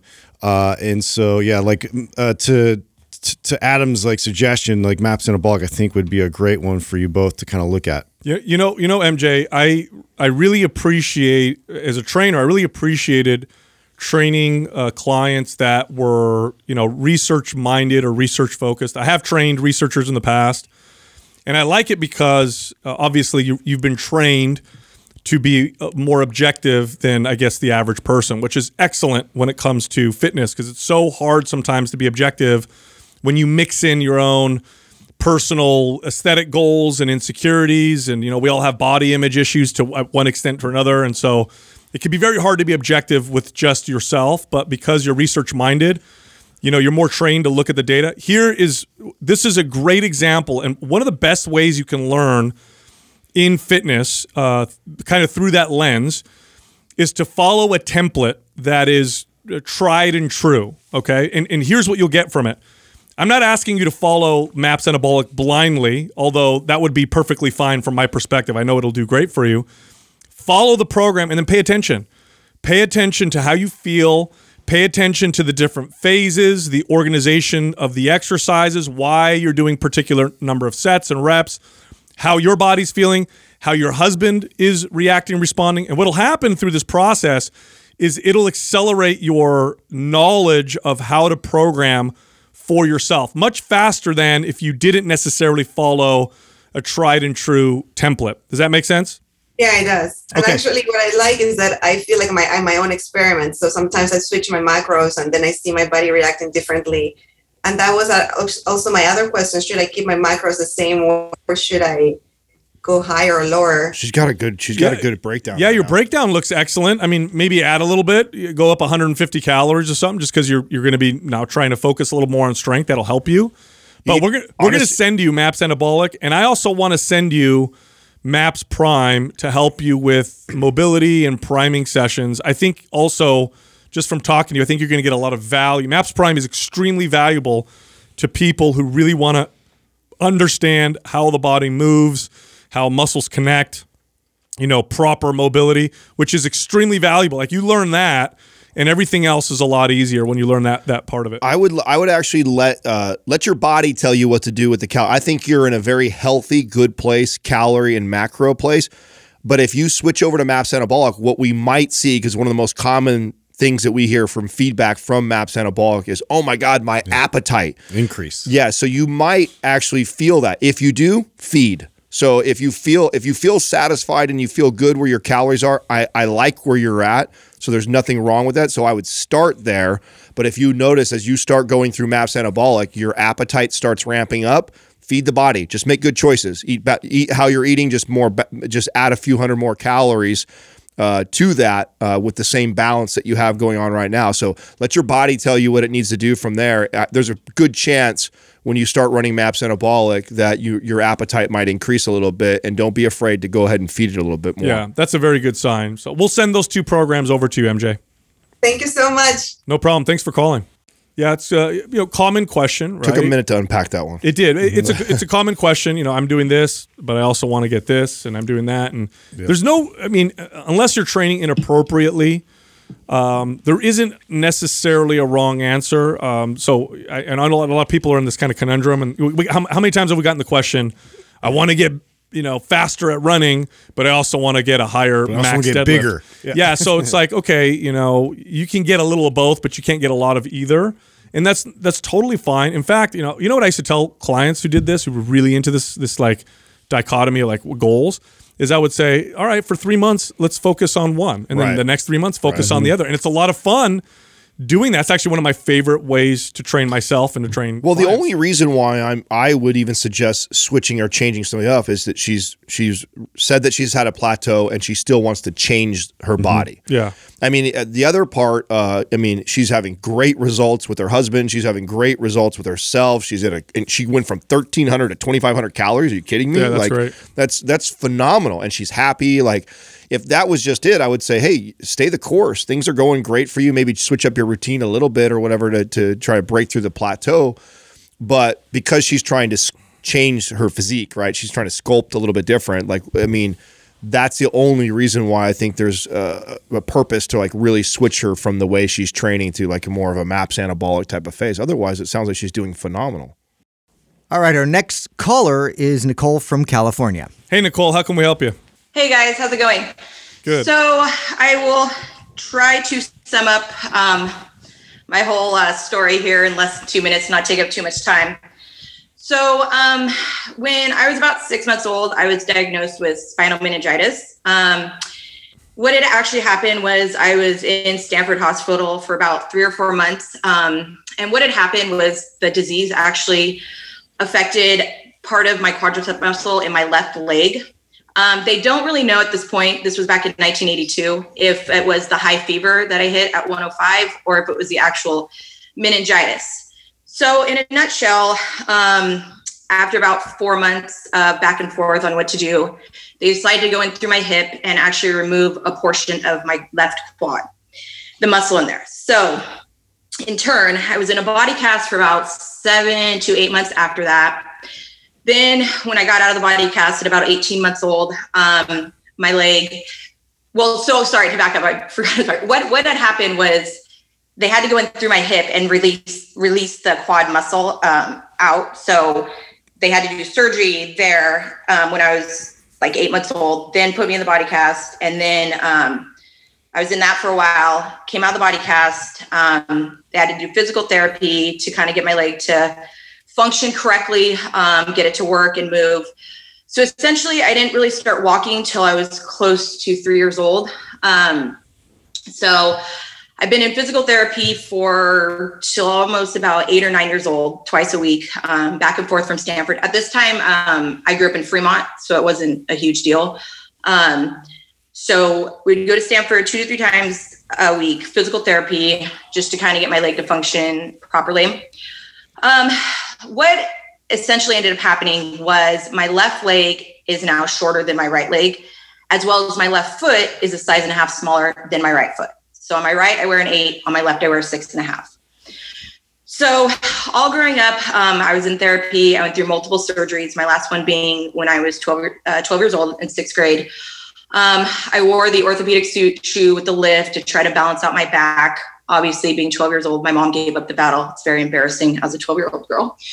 So she finally said, you know what, screw it. So I walked with a limp my whole entire life, with my left leg being very weaker than my right leg. My right leg has had to do the majority of the work my entire life. From walking upstairs to I still can't ride a bike standing up. I can't hop on my left foot with one leg. There's just certain things. So I guess essentially what my question is I pretty much can function and do everything. Like, you know, I grew up playing softball, snowboarding, skiing, you know, all the basic sports. But there's just one thing that I just can't develop is my legs. So I've worked out since, you know, I've been about 20 and I'm 39 now. And I've always skipped leg day per se, because it's embarrassing and I can't do it. And so I've always done spin class or I've hiked a lot. But it just doesn't develop my legs like I want it to. And I think that my upper body is really suffering from it, because it's like overworked per se, because I always do upper body. Whereas I think if I develop my lower body, then I think that it would essentially help my overall appearance and, you know, kind of give me a little bit more, you know, built-in in tone. So that's my question. Okay. I'll let you guys take it from there. I'm hoping that you guys can point me in a good direction or some ideas to help me out. Yeah. With what to do. Unilateral training, man. What a story. Yeah. I mean, first off, you're probably a badass now. I would imagine going through all of that as a kid, now as an adult, you're probably a badass. Am I right? Pretty you can resilient. Be honest. Well, I mean, luckily I went through it in the 80s and I grew up and I got teased a lot by my limbs, but thank God it's not right now, or I'd probably be in a world of hurt with social media and stuff. So it was a lot easier, I think, to go through it back then. My parents never made it a deal. It was never really talked about. It was like, no, you get on your bike and you go. No, you play softball. That's great. Mm-hmm. So I never really grew up with that, it just wasn't a big deal, but you know, you still have it in the back of your mind. So no, that's what a story. And yeah, I guessed right. You are a badass. Okay. So here's the deal with the training with the lower body. I would avoid all exercises that involve both legs at the same time. Your training should be entirely unilateral. Every single lower body exercise. Yeah. Single leg press, single leg extensions, like everything. One leg at a time, you know. And start with the weaker, less dominant side. That's it. And here's how I would start, Nicole. This is what I would do, okay? I would do about 15 to 20 minutes every single day of unilateral training for your legs, and keep the intensity moderate. I wouldn't go super high intensity. Keep it moderate. Do it every single day for about 15 to 20 minutes. When you start to feel like, whoa, I'm starting to get strong and I'm starting to get good at this, then I would reduce the frequency down to about 4 days a week, but I would increase the time that you're focused on the workout. So now you're going from 15 to 20 minutes to 30 to 40 minutes. And when you get really strong doing that, then you go down to 3 days a week, and now you can do a full, 30, 45 minute harder unilateral workout. But that should be your entire leg workout. You should do no exercises with both legs on the floor together. You're already doing the cycling, you're doing the hiking. You know how to move with both legs. You have been for your whole life. I don't want you to strengthen that necessarily. I want you to complement everything else you're doing with the unilateral stuff. That'll make a huge difference in what you're talking about, in building muscle and building strength. And it won't strengthen some of the imbalances that you might have already developed. Are you training in a gym or at home? No, I actually have a PRX rack at home. When the pandemic hit and I was home with an 8-year-old and a 5-year-old, I basically built a whole gym. I have a PRX rack. I have a sled. I have like ropes. So I do a lot of, I do a lot of sled work. I know Sal, you talked about, like, I do like a lot of side walking, like with the pulling of the sled, that I really like. So I have a whole gym at home, and, you know, and one of my biggest things is I always just wanted to be able to squat. But the problem when I do that is when I squat, I tend to go to the right, and my whole body goes to that right leg. Asymmetry. I would love to see you get. I would love to see you get a suspension trainer. I have one. Okay, great. So you use the suspension trainer and actually do like pistol squats. And I'm sure right now that those are they challenging? Can you do them? No, so I do. So with the TRX, what I do is I'll hold them, and so lunges are kind of difficult. Like obviously, I try to do Bulgarian split squats, and I can do them on one side perfectly fine.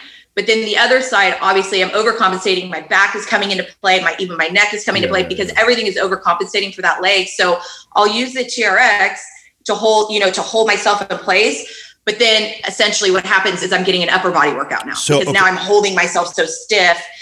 But I will use it to do squats to try to even out, to try to get lower. But, you know, it still goes to the right. It's just inevitable. So don't squat. Not with both feet on the ground. I wouldn't even do Bulgarians. I would try and do either pistols or use a bench. Okay, so you could use, imagine the bench. You're sitting down on the bench. You have the suspension trainer also, and use the suspension trainer to help you get up out of that position with one leg. And start with the weaker one. And you might even have to do this at first, which is totally okay. Putting a pad underneath there, so it's because what you don't want to do is cheat the rep. Okay, so I care more about you getting up and keeping your hips and your chest and shoulders square. And so what you might have to start at, which is totally fine, is a bench, even with a cushion or something, so it's a very short range of motion. Get strong in that range of motion, then get rid of the pad and the dominant leg, the strong one, needs to mirror what you can do perfectly with the weaker one. So let it dictate the training. Otherwise, you're always going to have that dominant side wanting to compensate when you eventually do bilateral stuff. But for now, everything is single leg. You start with it.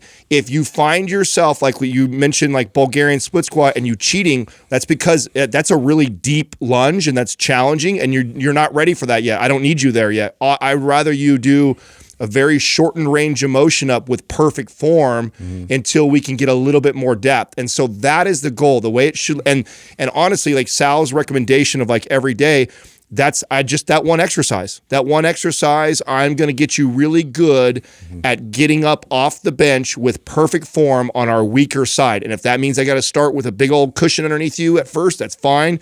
We get good in that range of motion. Then you get to a place where you have perfect form there. Then we drop the cushion. And wherever you're at with the weak side, you mirror that with the dominant side.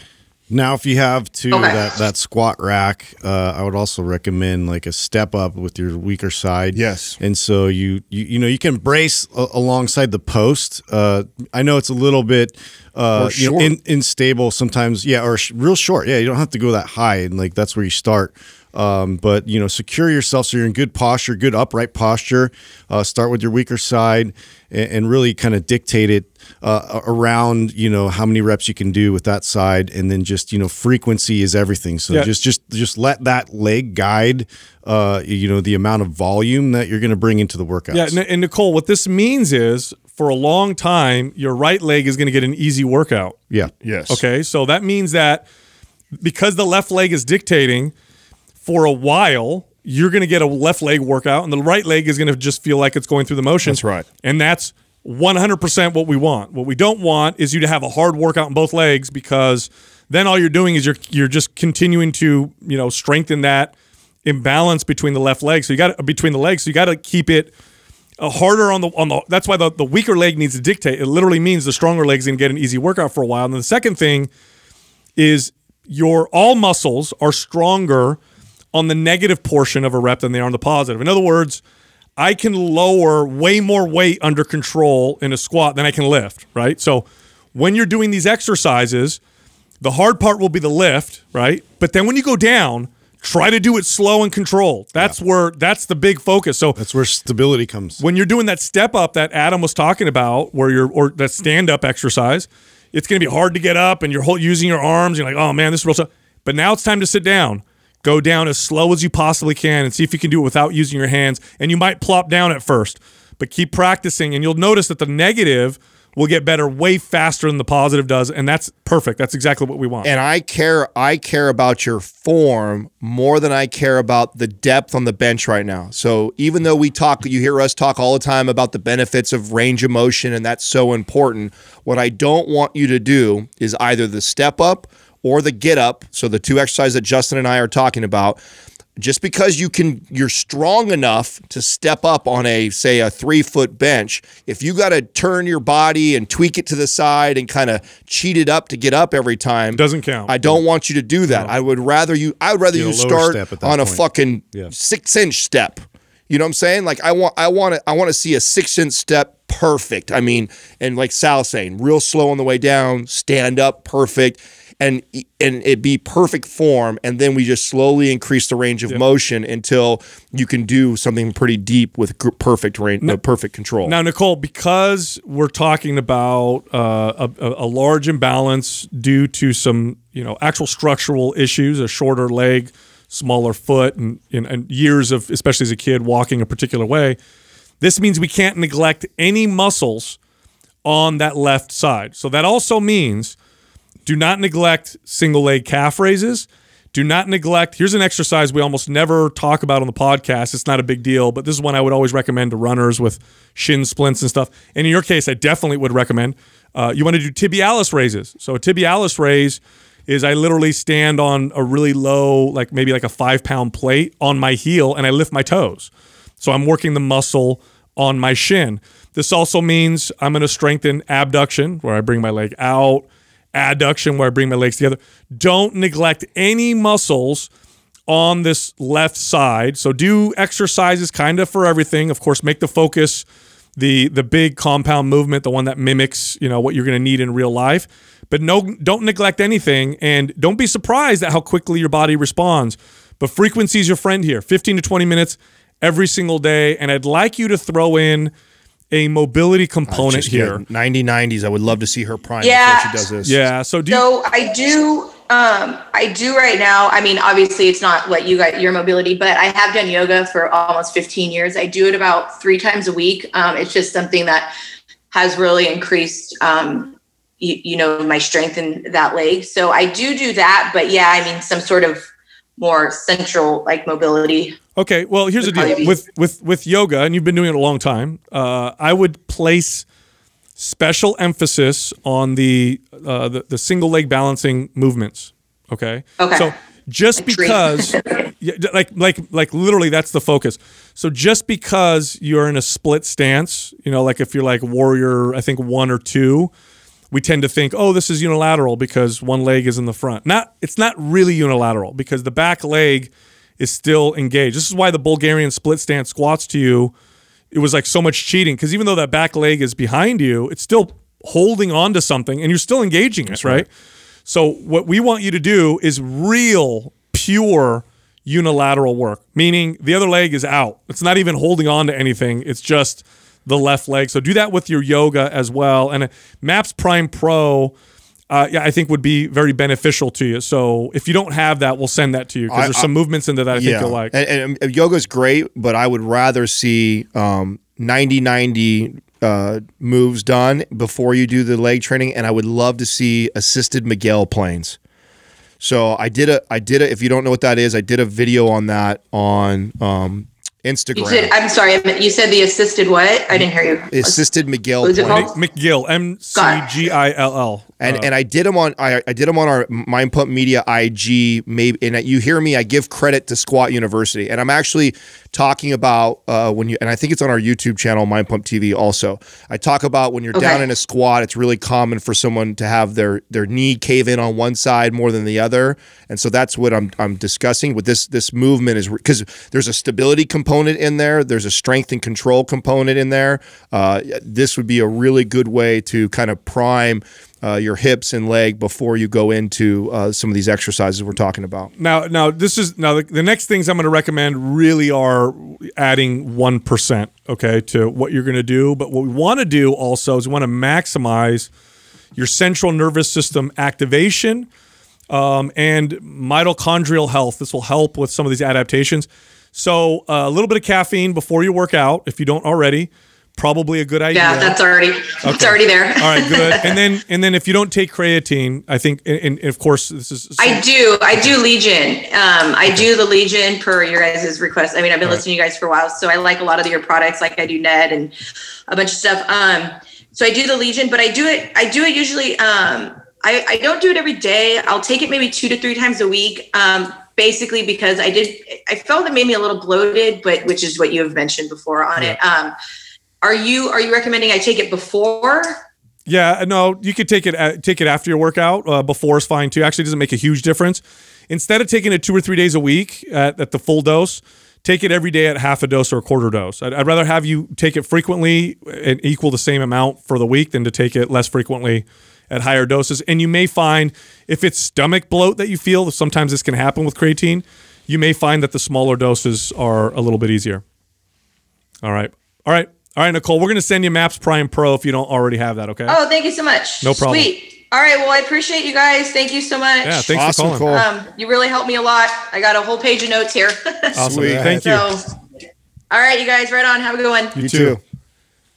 You know, I tell you what, as an early trainer, a client like that would terrify me. I mean, it's just so many, dude. You know. But as a later on, that's the kind of client. I love this. Yeah. I love this because there's and I know I can't see her and actually, but I know the little I can guarantee you one of the things that she does is she's competitive. Listen to all the sports she still does. Yep. So she's probably when she's doing that weaker side, really trying to muscle it up. Like barrels through. That's right. And she's probably shifting to left and right, and she's not helping the imbalance in pursuit of trying to get that leg stronger. And I know I'd have to tell her, listen, and that's why I was talking about the cushions. We're going to start with just a little 6-inch range of motion right now. Drilling the technique is at the utmost importance here, and the quality of the movement, because we're so limited in terms of making sure that we want to really hone in on the right type of movement. Yeah, and when we're dealing with. And here's why we were so adamant about disengaging the other leg completely. This isn't necessarily what I would recommend to the average person with a typical muscle imbalance. But what we're dealing with here are structural issues that can't be changed. And this is an imbalance that has been trained for her entire life. Yes. So she's so good. So her body's so good at compensating with the other side that if I have her right leg touch something else, it's going to do something without her even realizing. This is actually why I asked her if she was working out from home or the gym, because this is actually a place where I love machines. Like this with leg extensions and a leg press machine right here, because I can keep her whole body stable and really focus on one side at a time. In fact, that's machines were originally designed for rehabilitation. Yeah. So this is where they have tremendous value because it's going to lock the body in positions. Yeah, very fixed position, and I could really just isolate one side of her body. So that's why I asked that first, because I know that, to your point, Sal, even a Bulgarian split squat or a lunge, which is considered a unilateral movement, you still got that trail leg involved. Totally. And when you've been your whole life, 30 years plus, you've taught yourself to use that other side to help out. It's not going to be completely find your upper body rotating and all kinds of it's hard to shut that off and just by saying, hey, stop using that back leg, So but I really excited to hear her progress. Yeah, her progress. So hopefully she reaches back out to us. Our next caller is Zach from New Jersey. Hey, what's up, Zach? How can we help you? Hey, guys. Wow. This is amazing. I can't believe I'm talking to you. But I'm calling today because I unfortunately suffered an injury about a month ago. And I'm going to walk you through exactly what happened on the day of my injury. But before that, I feel like I should explain what I do for a living. I am a professional musician, and the instrument that I play is the bassoon. Cool. And the bassoon, I brought it here with me. It's a woodwind instrument, and it's in the low family of the woodwinds, mostly orchestral. And playing it involves taking a big breath of air, holding it in, bracing my core, and then moving wind through a small opening. And the opening creates resistance through a reed. Now, so that's what I do constantly. On the day of my injury, though, I'll rewind it a bit. I was at the gym and I was deadlifting heavy.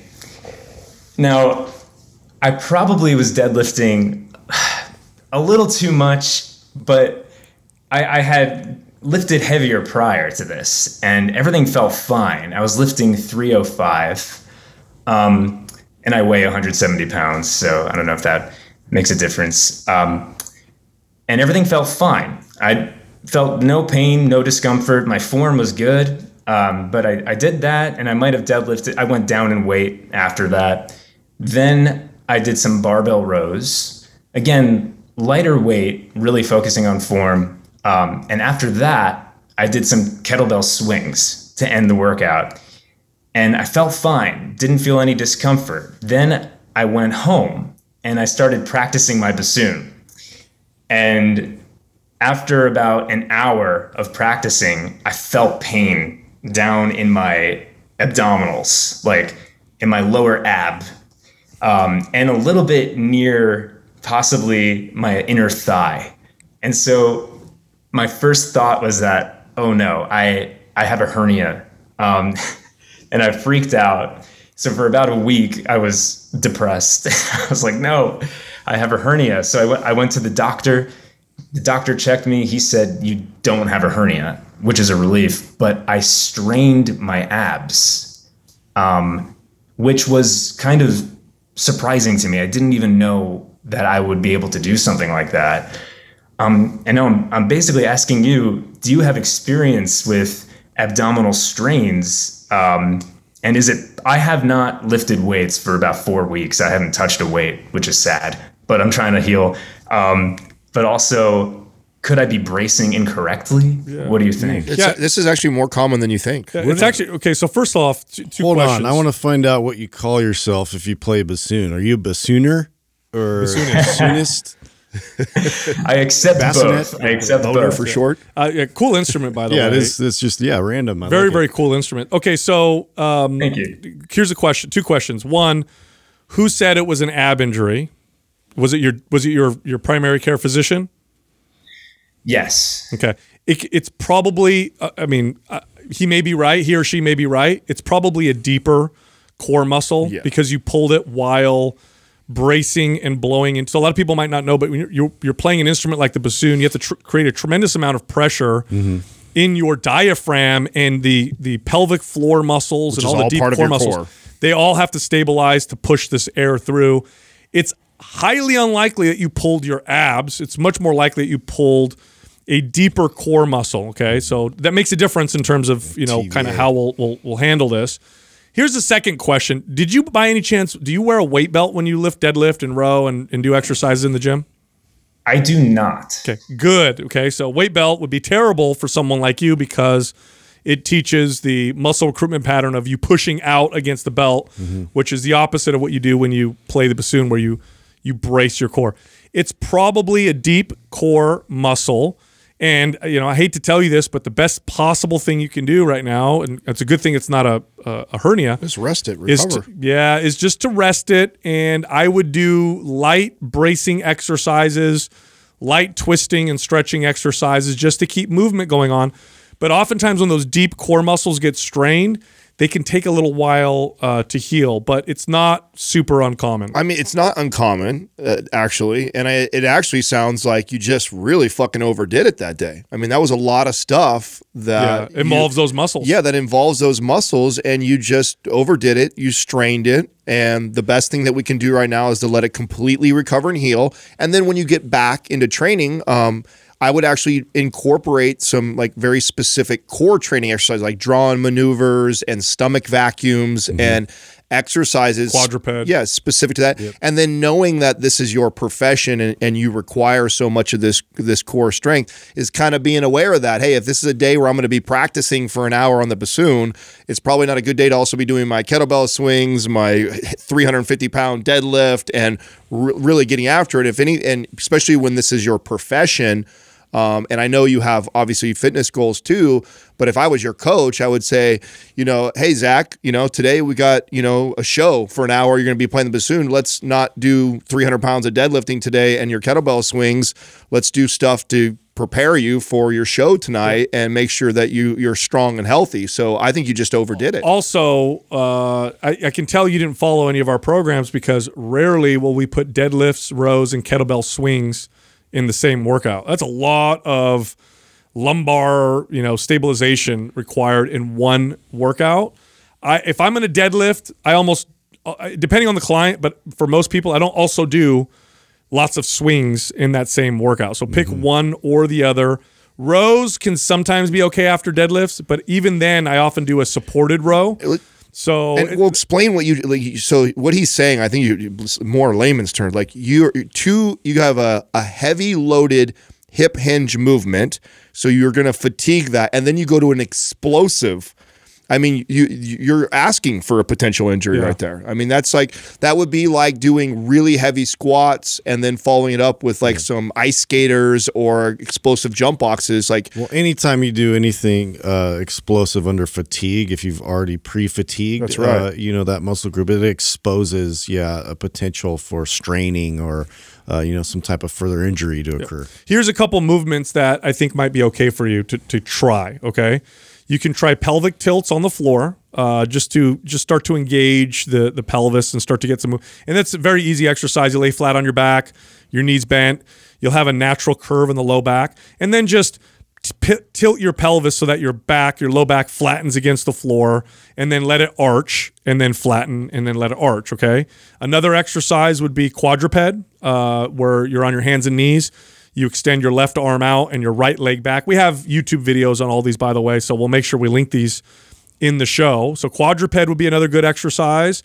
And then lastly, and again, test all these out before you go and work them, okay? So the ones I'm recommending, they still might not be appropriate for you if they don't feel right. But the other exercise I would try with you would be a counter rotation exercise. So you can get a resistance band, anchor it to something, stand up tall, hold the band close to your body. Tail of press. Yeah, and then just bring it out in front of you so it's a little bit more, you're not twisting or anything. You're just resisting a little bit of the rotation. I think Justin rotation. And I did a video on YouTube video. Yes. I mean, let's put them on a program. I mean, I think when you're feeling better and healthy, MAPS Performance sounds like with the direction of the movements you guys are training him in, and I think he'd get great benefit from. Totally. MAPS Performance. Zach, have you followed any of our programs before? I have MAPS Aesthetic, but I purchased it before I really knew about the right order of things. So I haven't followed it completely yet. Okay. All right. Yeah. Well, MAPS Performance would be actually, Adam, that was a great recommendation. So once you're able to get back into training, I would go more MAPS Performance and, be very careful with exercise order. I mean, if you follow our program, you'll be okay for the most part, but always be very careful. I know sometimes people, they don't understand the nuances of exercise programming. Like I said, I almost never would have someone do a kettlebell swing and a deadlift in the same workout. There are exceptions to that, but almost never would I do that with the average person. Then he went on to go play the bassoon all night long too. So I mean, you literally, I don't know too many people that would have done all that and not actually strain and hurt themselves. Yeah. I mean, the fact that you train the bassoon and you probably train core more than the average person, you probably handled it better than most people would have. It could have been really bad for somebody who. Dude, can we just get like a little taste? Can we get? Oh, absolutely. I want something. I want to hear you play. Don't get hurt though. Huh? Yeah. I hope the audio is okay with this. But can you play something like Metallica or something like that? No, Adam has a bong that looks just like that, by the way. I do. He does. Except Adam's bong is bigger, to be honest. Yeah, we've all hit it. Well, let's see. This is what it sounds like. All right, let's hear it.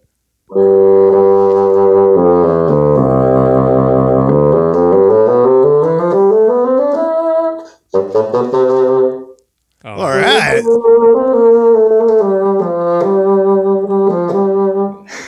That's great. You know what? That sounds great. I like that tone. Is that the instrument that's played a lot when you hear that kind of ominous music in like movies and scary movies and stuff like that? Is that what do you think they use? Is it why it's scary? Oh, definitely. Yeah, right. It sounds like. Jaws. Jaws. That's awesome, Zach. Great, Zach. That's the spoon. Thanks, man. Hey, we're gonna send you over Maps Performance, okay? Thank you so much, guys. No problem, man. Awesome. Thank you, Zach. Keep rocking, man. Yeah, I will say this. Justin probably knows that certain instruments, especially some of the classical instruments, they actually require a tremendous amount of muscle control and a lot of breath work. It's pretty demanding. Well, isn't that pretty in all like wood reed like instruments, right? I mean, I tried to play the saxophone when I was a kid, and I remember how much like.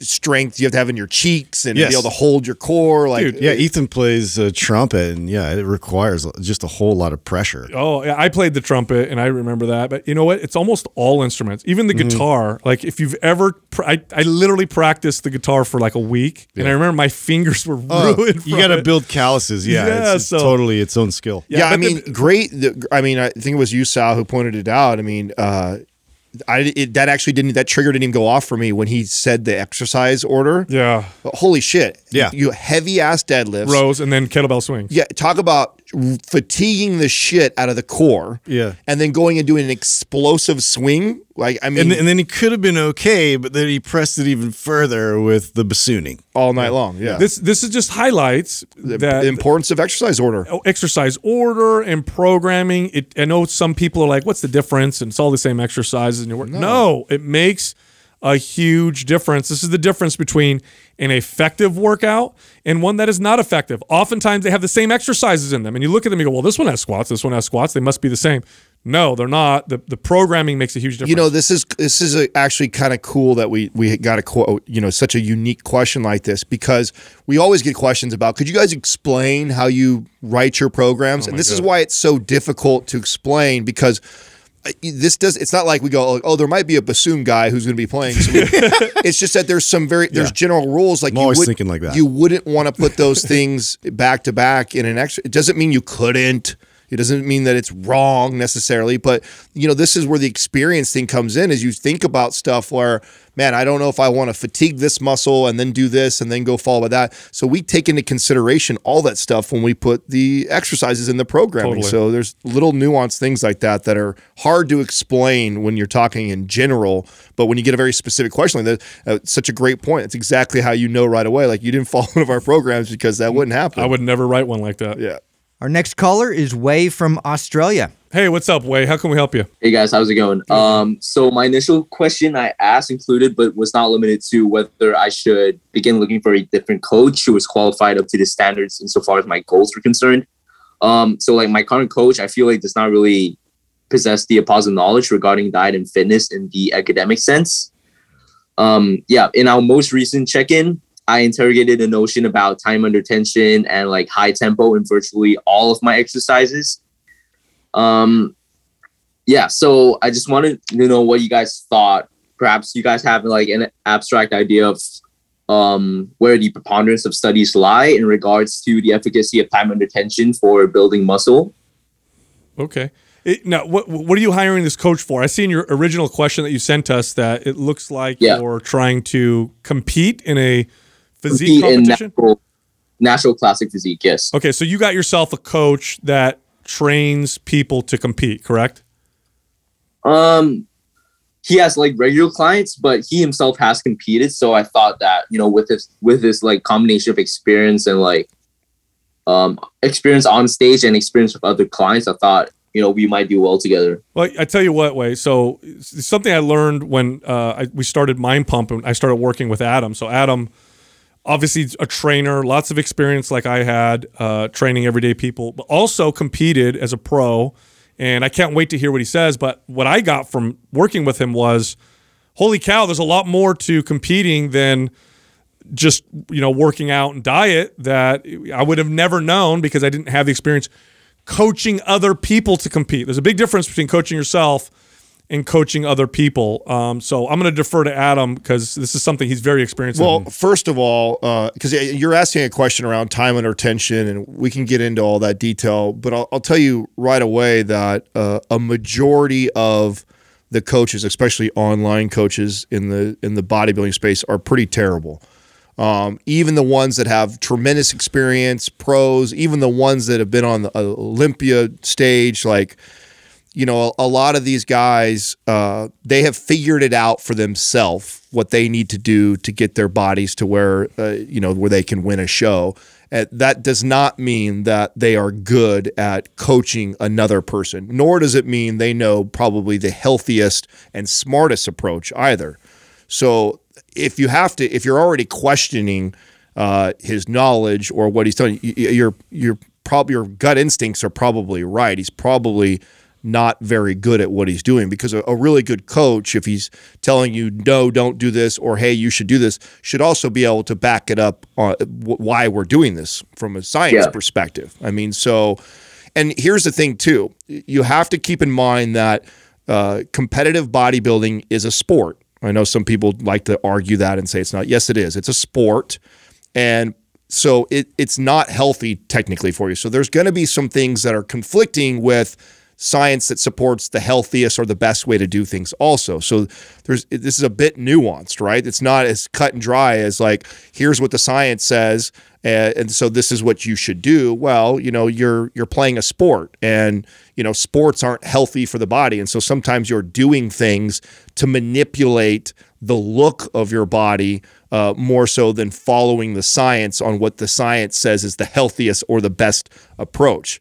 So that it is a bit nuanced with that, but I would be really weary of somebody who you're already questioning, you know, their ability to explain to you what it is. What is it specifically that you want to know about time under tension? What's your question around that? What is he saying to you, and what would you like to hear from us? So from what I've gathered so far, like, studies just indicate that as long as you're controlling the weight on the descent, it will contribute as much as, you know, counting the seconds, you know, counting down the seconds. So he has me on like 3 second, 4 second eccentrics on like my compound movements. So like on the squats, I'm lifting like more than say like up to or more than 60% of my 1 rep max, right? And he has me on like 3 second eccentrics for more than like 8 reps. So I found that it might have impaired my ability to recover a little bit, as well as might have availed in like the development of pain in my knee. Okay. It just might be, look, you might be doing too much. And yeah, I was going to say, it's probably more likely his training protocol on how much volume you're doing is probably hurting you more than manipulating the tempo. Because you could play with 8. Go ahead. All of my workouts exceed like the 2-hour mark. Sometimes I'm going. Yes. Okay, so there's your indication right there. Right there. So here's a big issue that I've seen with coaches is that they work in a world where the majority of the people that they work with and train around are enhanced by performance-enhancing substances, which really they greatly increase your recovery and your ability to train hard and long. And you're natural. You said you're a natural. He knows that too. knows I'm a natty. Yeah, I know. They know that, but they can be so skewed in terms of, oh, no, you can handle this, or you're young, or you're working out. Well, or his knowledge is coming from his personal experience. I don't know is he natural? I question. He was kind of dubious about it, but I think he is. He's probably not natural himself, and he has like veins popping out of his like quads and like just all over like from his head to toe. So here's what we're gonna do is I'm gonna send you our MAPS aesthetic program. Just follow that. That is actually inspired by the way I used to train my body to get me all the way to the professional level. And by the way, I was on drugs. So, and I guarantee the volume is nowhere near what you're doing right now. I didn't train 2-hour training sessions in the gym, even when I was on high doses of PEDs and a pro men's physique athlete on year number 4 for me. I wasn't even training like that. So the idea that a natural athlete is training in the gym 5 to 7 days a week for 2 hours a training session, and then you're also giving me feedback that your knees hurt and shit. Well, yeah, no fucking shit.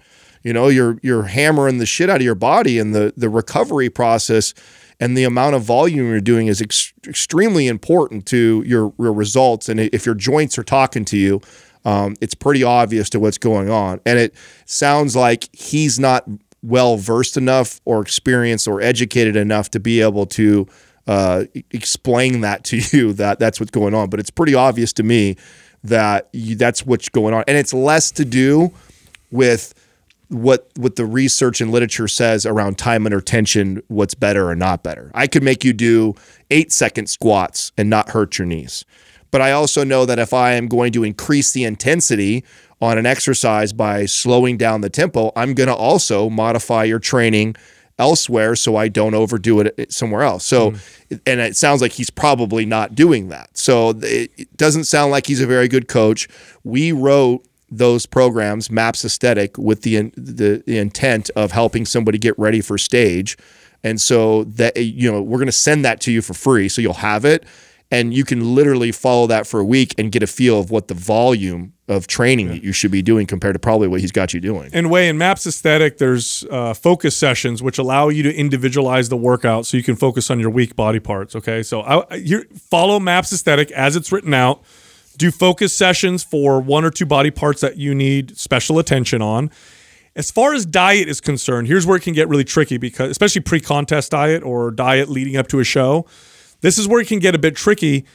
I would look at the network that Lane Norton works with, because the coaches that work under him or the people that are associated with him, they do it the best way. They don't go into the fads and the trends and the weird shit. They do things that are science-based, that are as healthy as you could possibly get, while also looking great on stage. So look in his network for people to work with nutrition, and then just follow MAPS Aesthetic. I would not listen to this coach anymore, because wait, what's your Instagram handle?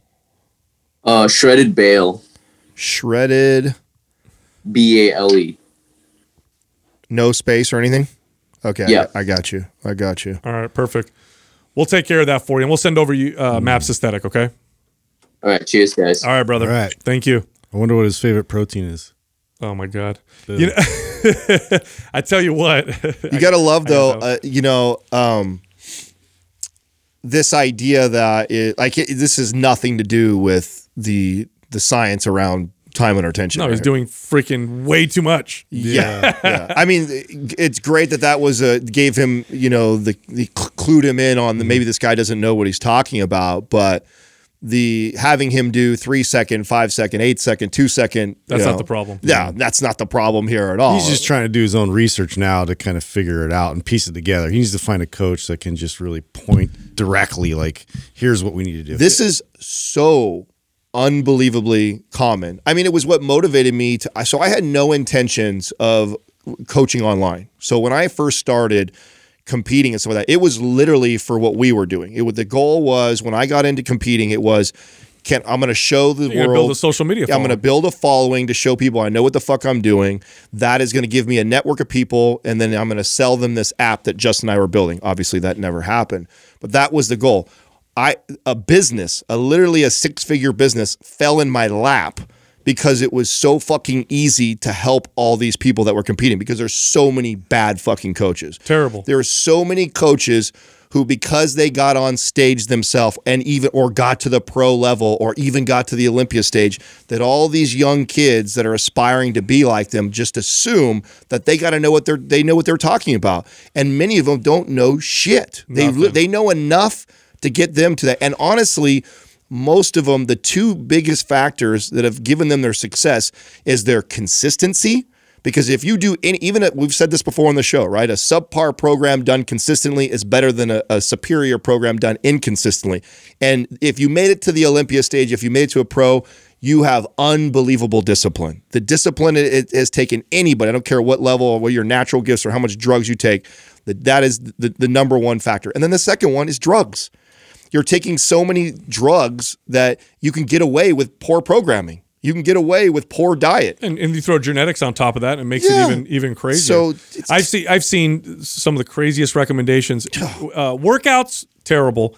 The diet stuff that I've seen some of these coaches recommend. Oh yeah, downright real damaging. Oh, downright dangerous. And then I'm not an expert on how you should use performance enhancing drugs, but I know enough to when I've had people show me, and I look at this stuff and I go, oh my gosh, you're an amateur. What are you doing taking these insane combinations of drugs? My coach told me, I saw this one girl, she was on enough hormones she was transitioning to become a man. She didn't realize it. She thought she was just trying to get on stage. It's really, really scary. So watch out for these. User beware. That's it. Look, if you like our information, if you like our podcast, you want to learn more, head over to mindpumpfree.com. Check out our guides. We got guides that can help you with all kinds of fitness goals. You can also find us all on Instagram, right? So you can find Justin at Mind Pump Justin, me at Mind Pump Sal, and Adam at Mind Pump Adam. Thank you for listening to Mind Pump. If your goal is to build and shape your body, dramatically improve your health and energy, and maximize your overall performance, check out our discounted RGB Super Bundle at mindpumpmedia.com. The RGB Super Bundle includes MAPS Anabolic, MAPS Performance, and MAPS Aesthetic. 9 months of phased expert exercise programming designed by Sal, Adam, and Justin to systematically transform the way your body looks, feels, and performs. With detailed workout blueprints and over 200 videos, the RGB Super Bundle is like having Sal, Adam, and Justin as your own personal trainers, but at a fraction of the price. The RGB Super Bundle has a full 30-day money-back guarantee, and you can get it now plus other valuable free resources at mindpumpmedia.com. If you enjoy this show, please share the love by leaving us a 5-star rating and review on iTunes and by introducing Mind Pump to your friends and family. We thank you for your support, and until next time, this is Mind Pump.